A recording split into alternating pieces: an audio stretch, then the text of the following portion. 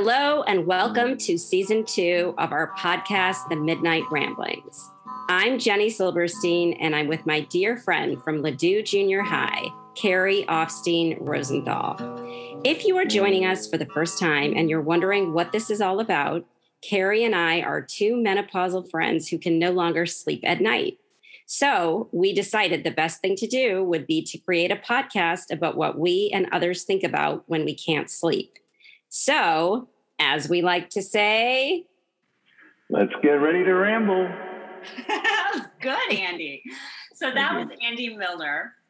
He is our guest today. He received his BFA from the University of Michigan in painting and sculpture in 1989. Milner worked through the 90s as a union scenic artist, painting scenery for theater, TV, and movies in St. Louis, Chicago, and New York. He transitioned to a fine artist in 2000 and has since had more than 56 group exhibitions and over 15 solo exhibitions at numerous galleries across the country. His current art practice began in 2004 when he took his laptop outdoors and began drawing trees and plants by hand with a digital pen.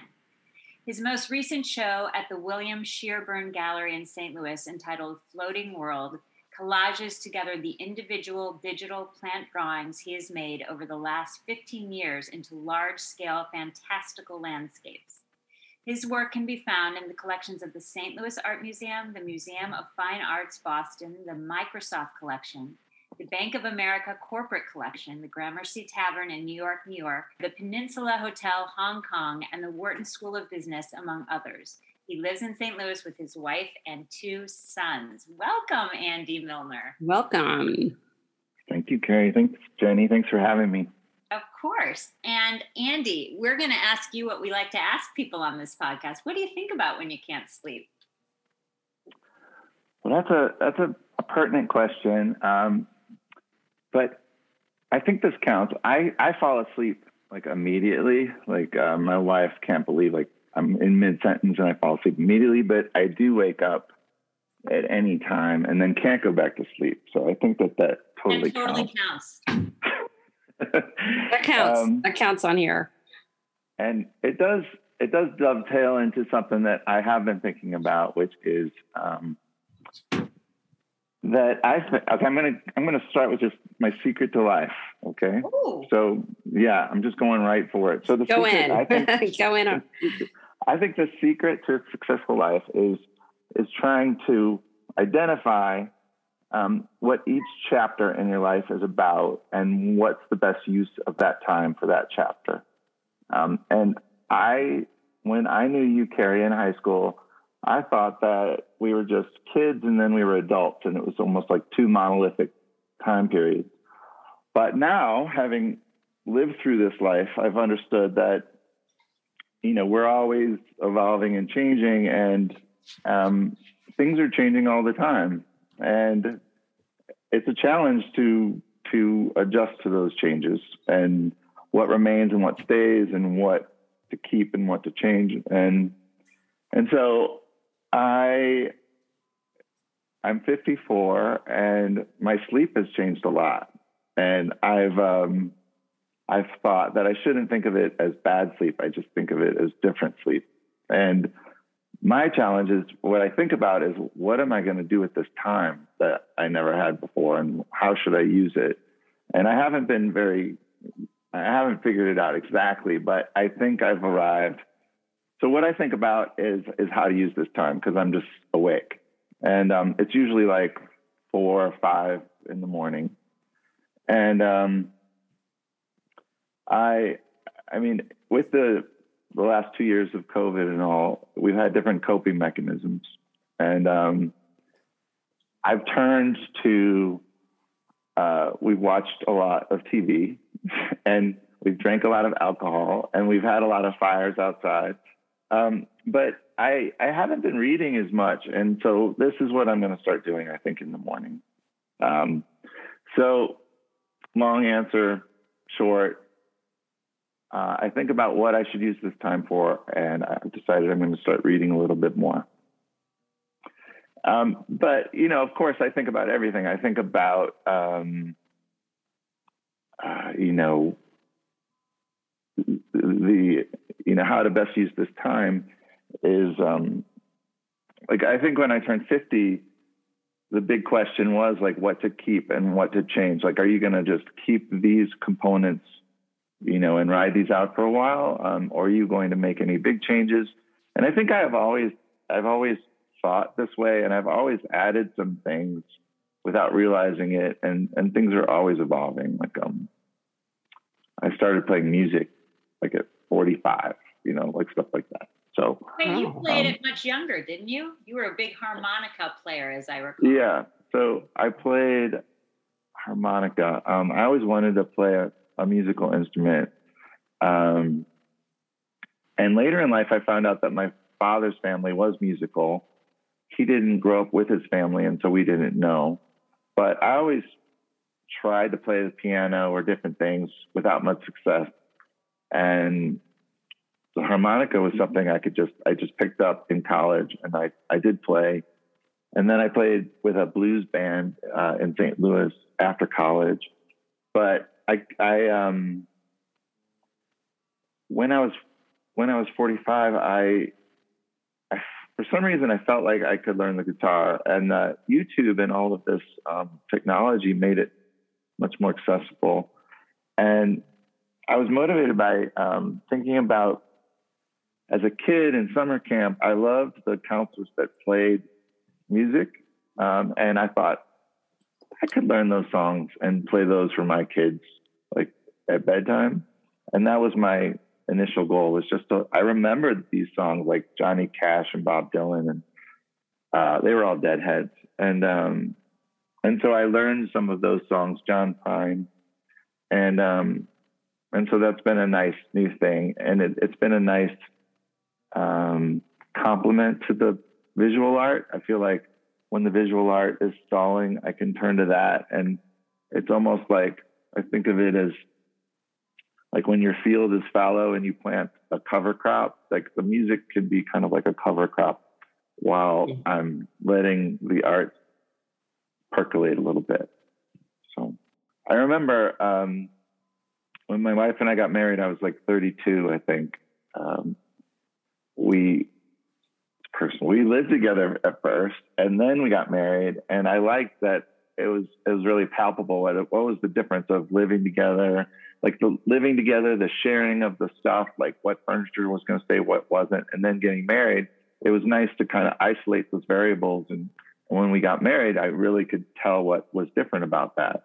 And I feel like since then, I have been more cognizant of it. I think I was kind of a late bloomer and was not that cognizant of these things and didn't know who I was for quite a while. I think until my 30s. And so then once I felt like I knew who I was, then I felt like I actually turned to drawing on the computer because I had babies and I didn't think I could just go to my studio as much. And what could I do at home? And so I could work on the computer at home. And I think that represents sort of what I'm talking about, is like what is available and what is no longer available, and how best to optimize, what is available.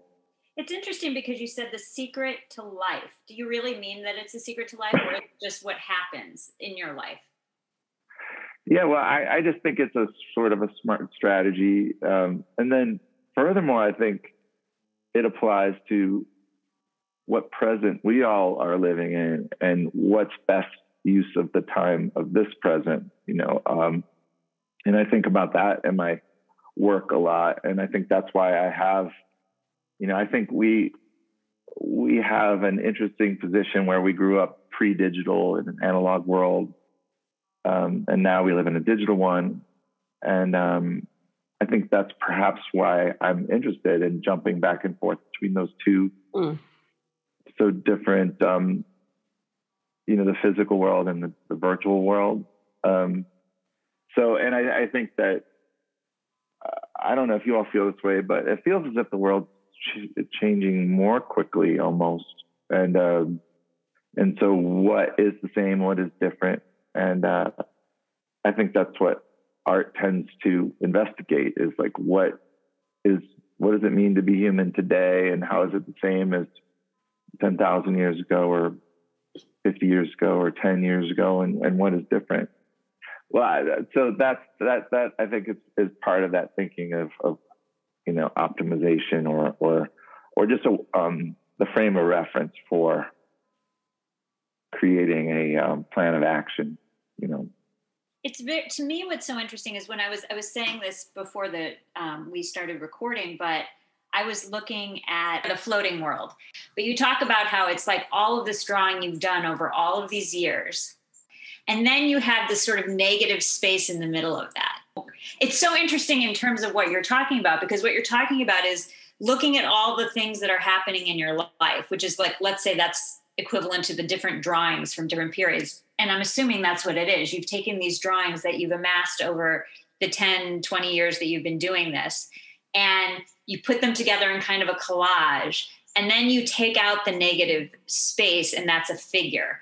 And is that figure in your mind like where you are in the middle of all of the stuff that has happened, or what? Talk to me. I have the same question about the negative space.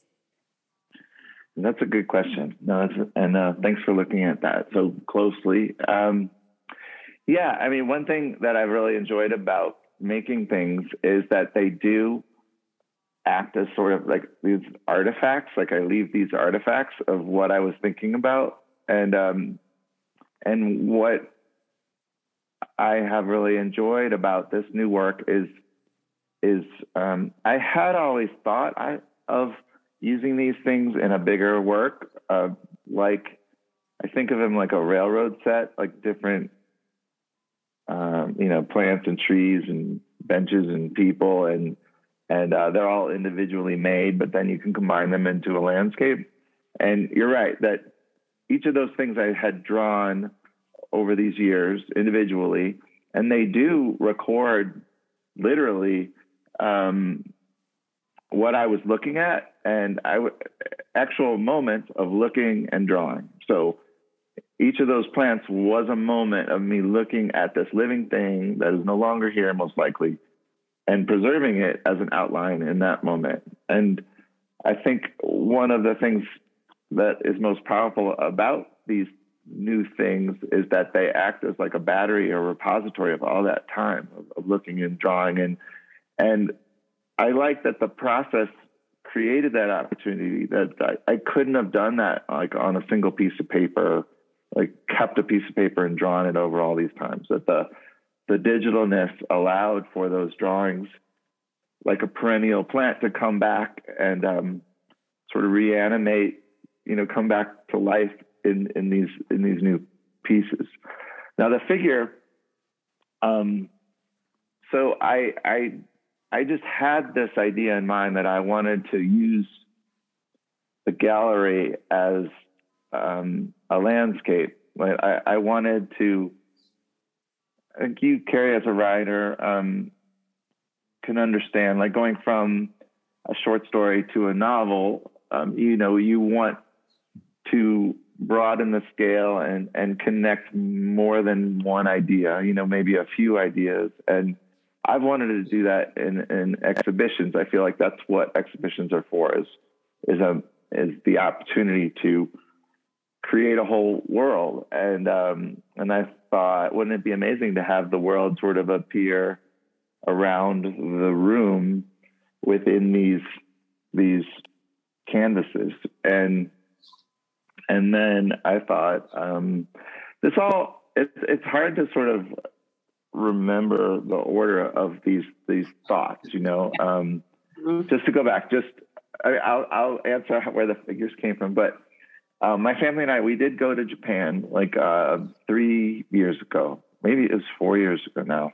And I'd always wanted to go to Japan, but I was really inspired by a lot of what I saw. But most just simply is that all artists from wherever they are, from whatever time, are trying to sort of solve similar problems, and they devise means of depicting, the world. And my work doesn't have light and shadow. It's just made up of line and pattern. And a lot of these the most common, the most historic Japanese wood block prints is this group of work called ukiyo-e, which it actually means pictures of the floating world. But it was a technological invention in which these woodblock prints allowed multicolor printing, and it was kind of like the Gutenberg Bible, allowed the Bible to be owned by no longer just the wealthy. And it was, it was like the internet. That might be a jump, but it was a popular means, or Instagram. It was a means of disseminating images, and I just loved the color and the variety of form and the depiction of space, and Europeans, like Japan opened after being closed for a long time, and European artists like Van Gogh and Klimt and they went wild over these Japanese prints, like I did, in which they I actually saw a show of Van Gogh in Japan, and it's very easy to see like solid color and contrasting density of form with just solid colors. But anyway, so I came back, and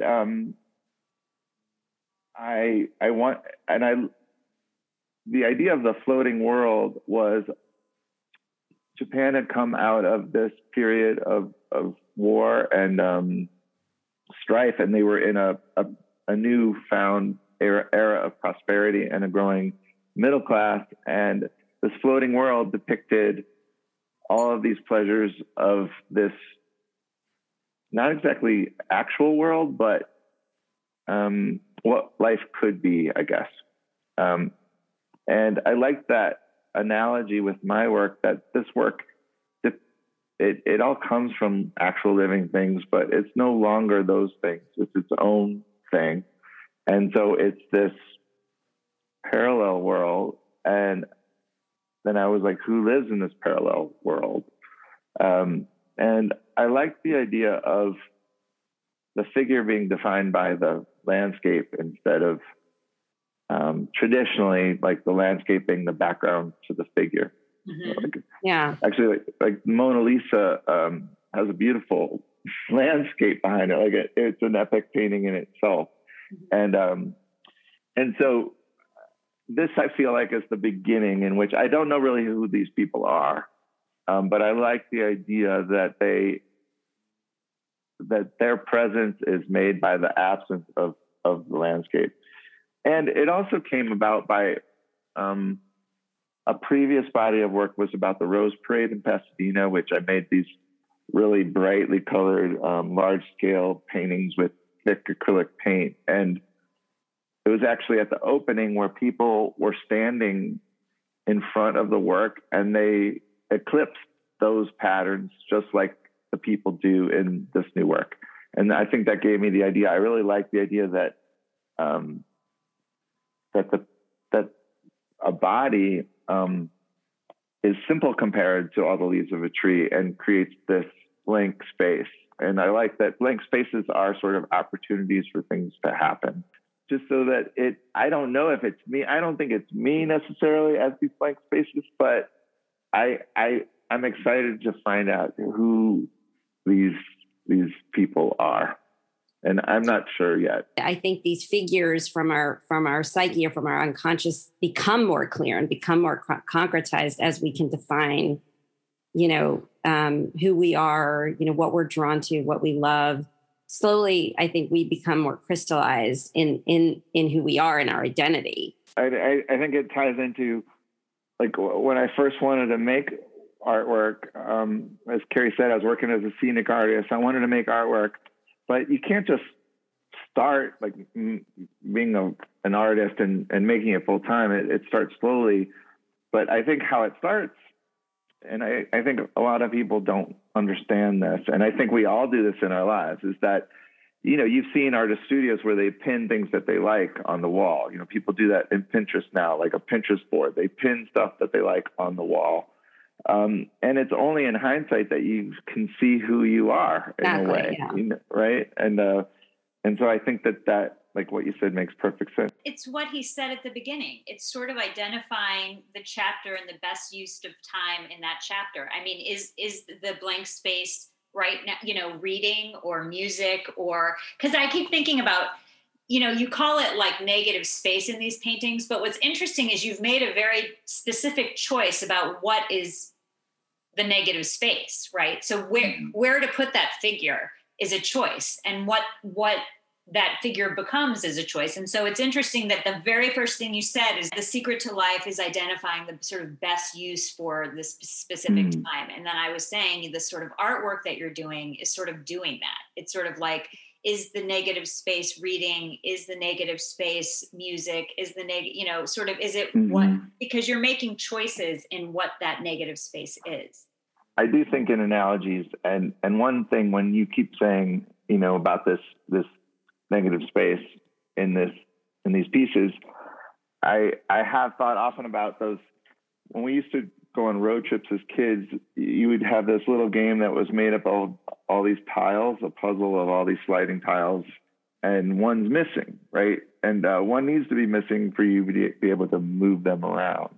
And I like that idea that we need space, in order to shake things up or to move things. And that space might be, that area in the landscape that's not filled in yet, right? That is about to be. And maybe that's the living edge, like this living edge that we all experience. So I don't know, in terms of this work, I feel like those figures are specifically about this body of work. But I think all bodies of work are about themselves and then have seeds of future work. And so I think that they are sort of complete in themselves in this work, but then in another sense, I think of them as kind of placeholders for future figures that I say I'm not sure who they are, or maybe they will be me. So my question to you, Andy, is do you find these placeholders scary, or, these identifying new moments in your life scary, or do you find them exciting, or both, or something else? No, are you speaking about the figures in the work or just in my life? Like, I'm talking about your life. I'm using, I've already merged your art and this little okay. Life is identifying that. I can't separate them now. So that's just happened. So now I'm talking about you. Well, for example, so our oldest son just started college, and this might be just a coping mechanism. I mean, of course it's a coping mechanism, but so it was, there was a sadness. There was a kind of a mourning of the end of a certain form of childhood to have him leave our home. And I did have like a pit in my stomach for weeks, but I feel really fortunate. He calls a lot, and I think it substantiates what I'm saying, that it really feels like it's a new chapter, that it's just and it's exciting. Like you say, it's exciting to know, what will this new relationship be? What will my relationship be as more adults? He's not exactly an adult. It's like this is totally new. This is a totally new chapter. I keep using the word chapter.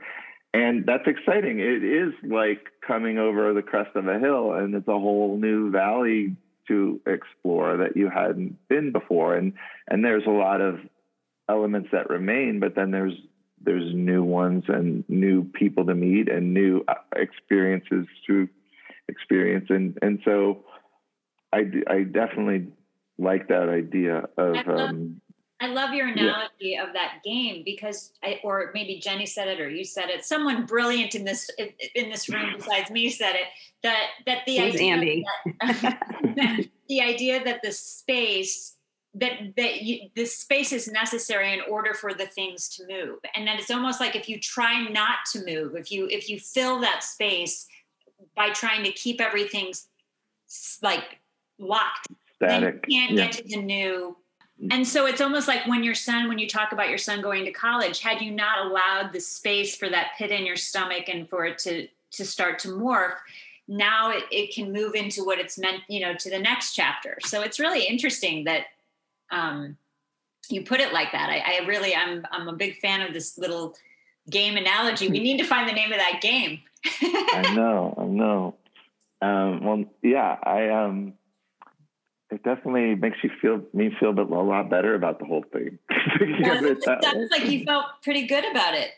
Yeah, I did. There's just, there's more of a fluid aspect to life. I guess what's next for you, like in terms of the chapter?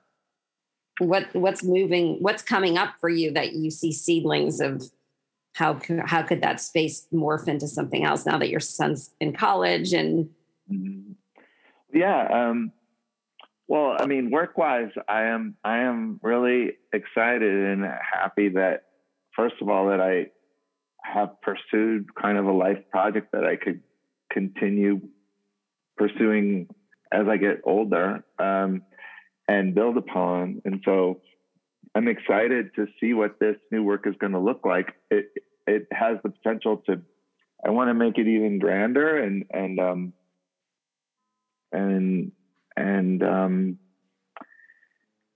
bring in even more of the different work that I've made. So I'm excited for that.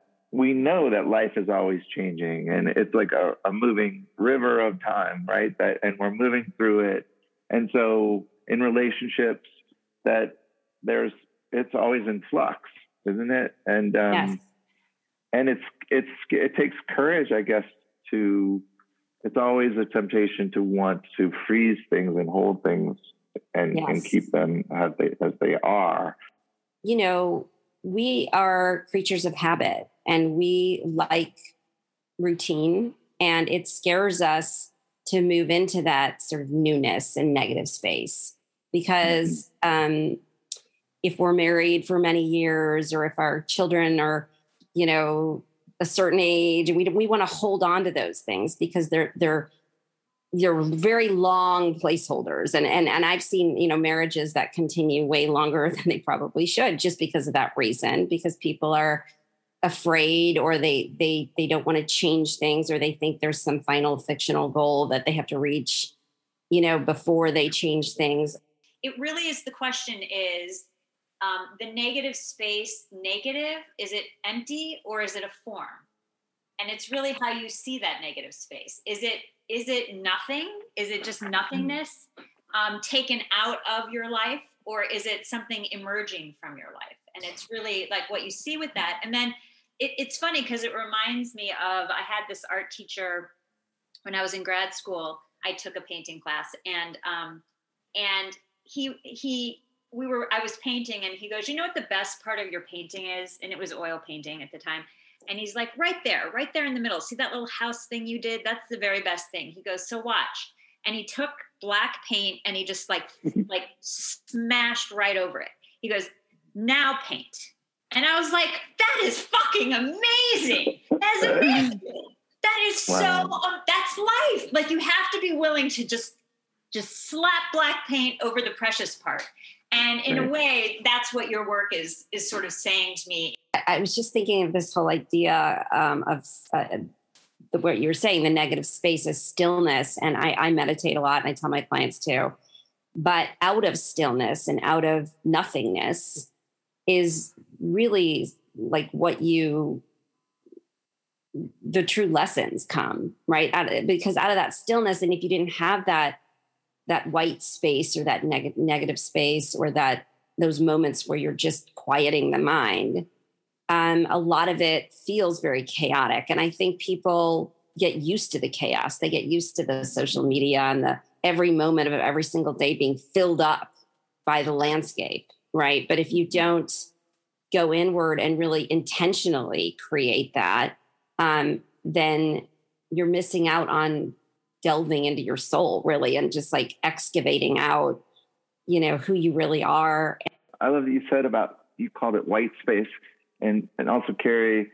Yeah, I don't think of it as negative space. I mean, that's like the most common way to depict, it in art, but I think of it as positive space. But Jenny, you saying white space, it reminded me of one of the things I was really excited about, which is that those figures are not white. They are the color of the paper.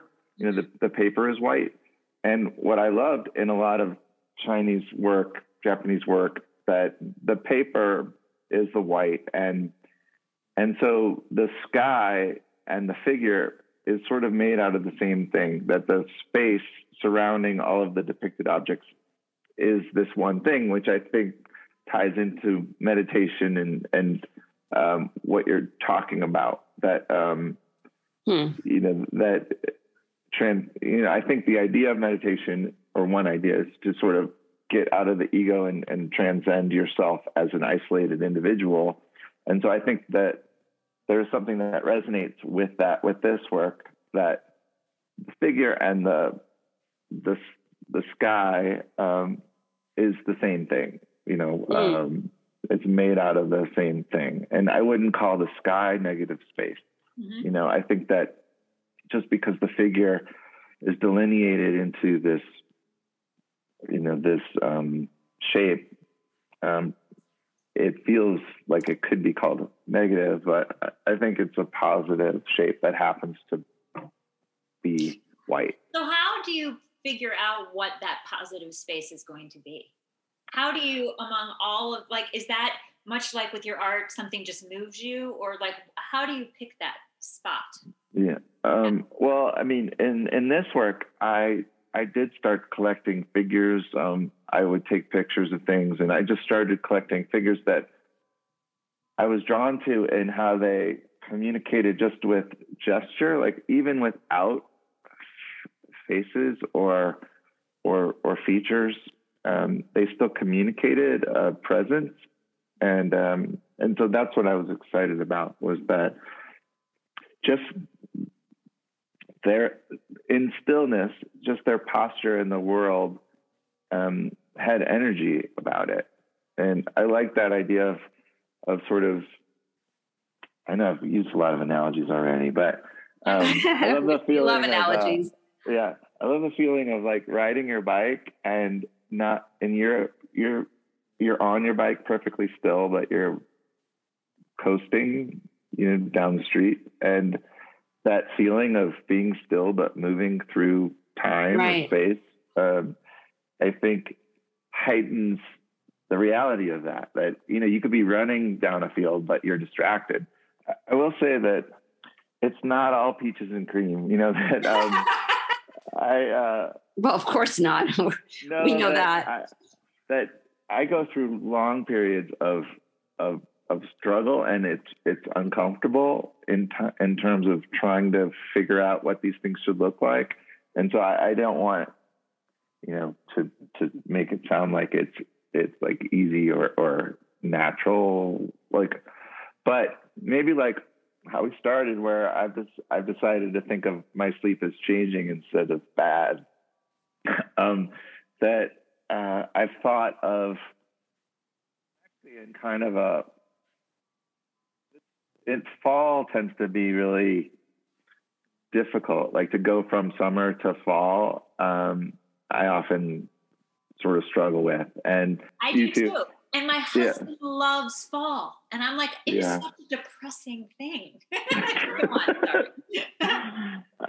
And also when I just showed some of this work, and no matter how much I try, showing the work acts as kind of a punctuation mark. It kind of ends it. I'm in it and making it, and then showing it is really important, and I get so much out of it, but it acts as a stop, and because I'm no longer in the thing, I'm reflecting about the thing, and so then it's sort of, the process has to have a restart, and I tend to straighten everything and organize everything, and maybe that's like nesting. And I'm doing that now. But, and then I think what I wanted to say was just that I've decided that the uncomfortable part of not knowing what you're doing is actually the beginning of the creative part. Like the creative part isn't when you figured it out and you're just going great guns and making everything. That's a component of it. That's a part of it. But being in an unstable place, just to make things neat and tidy in our conversation, is maybe a lot of opportunity, right? It's a lot of open space. You're floating in it. It's uncomfortable. You don't know where you are. You don't know what you're doing. You're upset that you're not making use of your time, or you think it's a waste of time. But I think that I'm trying to understand that that's just a part of it too. I think when it's interesting because when we were using the term negative space, and then you said, but it really is a positive space. And I think it is both, because there are times, to your point, for me anyway, I mean, I can't speak for you, but I feel like for me, there are times when it's a scary void. And then there are times where it is a figure of power and what's to come. And so I think sort of allowing it to be both, at least for me, allows for that growth. Or again, back to your game, it's the thing that the very scary thing is the thing that allows you to move. It's both and, right? And like I've heard adolescents described like this, that when you are in that amorphous space, you do need to be tethered to some things, and like it's important what you choose to anchor yourself. And sometimes your partner or the things that are fixed give you the courage to take more risks. Like I think that that's also in play. Like what you can gain some security from to allow you to take more risks in other places. Okay, I know. I have to just say this. I mean, so your artwork, all of this stuff you've drawn over the past 15 years tethers you. Mm-hmm, yeah. Right? And then there's this empty, I mean, come on, man. It's just right there. I'm an open book. I just am hitting it right out of the park. It's just, no. I think How much do I owe you two for this? I think we owe you. You owe us one of your paintings, Andy. Yeah. Okay, there you go. I know that you just give those away, so we'll just take one, no problem. But it's so funny, Andy. Just as an aside, I have a picture that Andy gave me. I don't know when you were like, I'm thinking I was right out of college or grad school. And it was like this, do you know what I'm talking about? It's the picture of like a dog on a toilet. It's the weirdest thing. I love this. Do you know what I'm talking about? I would like to see it because I can't picture it. I will go get it. I'll be right back. Oh my God. She's actually going to, in real time, go to get it. Oh, wow. Okay. There it is. There's the picture. Describe what it is, Carrie. I can't because I'm not looking at it. I believe it's like a little. Oh, yeah. It's like a hobby. It's hard to see because there's a glare on it. Is that something that you painted? Yeah. Do you remember it, Andy? Yeah, I remember. I remember it a bit. I mean, it's from. Yeah. Long time ago. Yeah, it was probably from like 1990. Yeah, something like that. Although, yeah. What did you say? Was there an occasion I gave that to you for? I think I said I liked it, and you're like, take it. That's a good occasion. I guess you didn't like it that much, is what I'm thinking. It's interesting. I was just saying to Andy that, he was saying out of that chaos or uncomfortable feelings when you're sometimes the most creative and that you have to anchor yourself to. Oftentimes it feels good if you anchor yourself to something that either a partner or something known, so that the uncomfortable times you feel grounded in some way. Because I think when everything becomes untethered, people start feeling really, really uncomfortable. And I'm sorry, I just have to say one thing to that because it is so critical. So like when my daughter, for example, is afraid of something and then she is no longer afraid, I'm always like, you have to remember that time you were afraid to get on the bus and you got on the bus. And to me, what you we're talking about anchoring ourselves to other people, but it's really like you have to anchor yourself to your own history and to what you have heretofore gotten through and made happen, because that's where your real strength comes from. It's like you look at all that old artwork and you're like, I don't know what's going to be in this space right here, but I know I did all this and I know I'm capable of it, and so I'm going to be okay.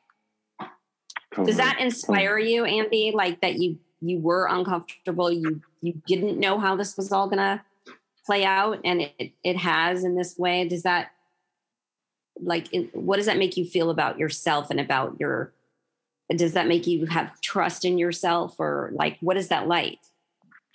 Yeah, I think so. I think it's given me more and more trust in myself. It's also, I think, allowed me to recognize sort of what time scales I'm operating on. They're longer than oftentimes I want or maybe I'm comfortable with, but kind of like pinning on the wall. After, in retrospect, watching what has occurred, I understand that it's like this slow subconscious river, and I want it to sometimes move faster, but you can't. It's just kind of like its own time. You could I try to work more, but oftentimes that doesn't even produce more results, So I feel like it does make me, I am comforted in hindsight thinking about things I hadn't been sure of that turned out. And I have more faith in I guess myself, just like, even if I don't know, I think there is a part of me that might know more than I think, and I should trust that. Well, yeah. Oh, I was just going to say the tethering thing it's interesting because it's so concrete at the moment. So I happen to be out in Colorado right now alone, and I spend so much time alone. I work by myself, like most kind of 9 to 5 type of a thing. I'm like literally by myself. Sometimes I don't talk. I talk to just a handful of people. So it's very different than most people's experience, and I'm very comfortable being alone, but I don't like being alone here now. And it's interesting. It made me realize I think I'm comfortable being alone during the day because I have a wife and a home and, a family to come home to. And I think that allows me, it's like, the spaceship and you go out on the tether, like if you didn't have the capsule to come back into, it'd be cold. And I say those images of people tethered on the spaceship, they freak me the fuck out. Yeah. I mean, I see that and I'm like, what if that little tether just breaks? Wait, like you just don't do that. You just don't go out into the ether like that. I don't know. Sorry. I just had to say that. Go on. Well, I think that when you are untethered and you are coming back to sort of this coldness, so to speak, either this is what the most important thing is. It's really about your mindset, because many people will tell me from one day to the next, they're filled with fear. And then the next week they're like, great, and a lot of it is like, well, what happened? What shifted today?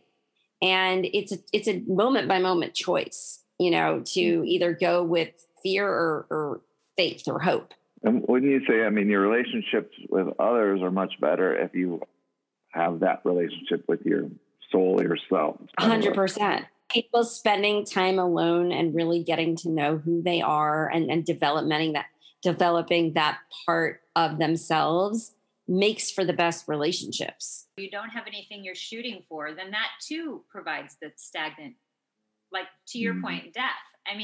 It's almost like you need to have an aspiration or hope to move, to do something. And so that really is the thing that propels you. Mm-hmm. Yeah, I think I like that a lot. And that aspiration is related to that space, that open space that you're talking about. Yeah, like ideas of how to fill that opportunity. Yeah, as a propulsion for sure. Well, I just think that this has been really interesting. I have to say, and the very next thing I'm doing when I get off this phone call is I'm going to look for the name of that game. Like I'm totally. Oh, right. Cannot wait to look that up. But anyway, sorry. But I want to thank you so much for joining us, Andy. You were amazing. It was so great to see you again. And Jenny, do you have anything you'd like to say before I close us out? Well, now I'm obsessed with wanting to find that game too. Because I used to play it, but I think that it's such a great metaphor for our whole conversation.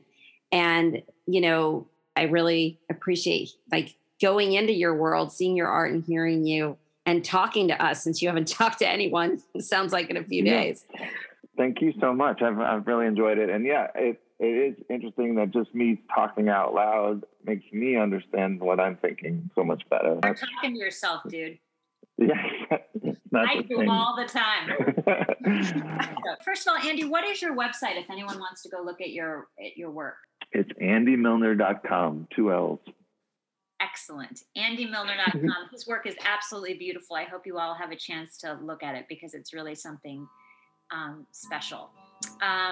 To our listeners, thank you as well for joining us today. If you like what you heard, please be sure to subscribe. To learn what we're all about, visit us at themidnightramblings.com, where you too can become a fansomniac. And of course, be sure to tell your friends because your support is necessary to make this thing take off. So for the Midnight Ramblings, this is Carrie Offstein Rosenthal and Jenny Silverstein. Thank you again for joining us. We'll see you next week.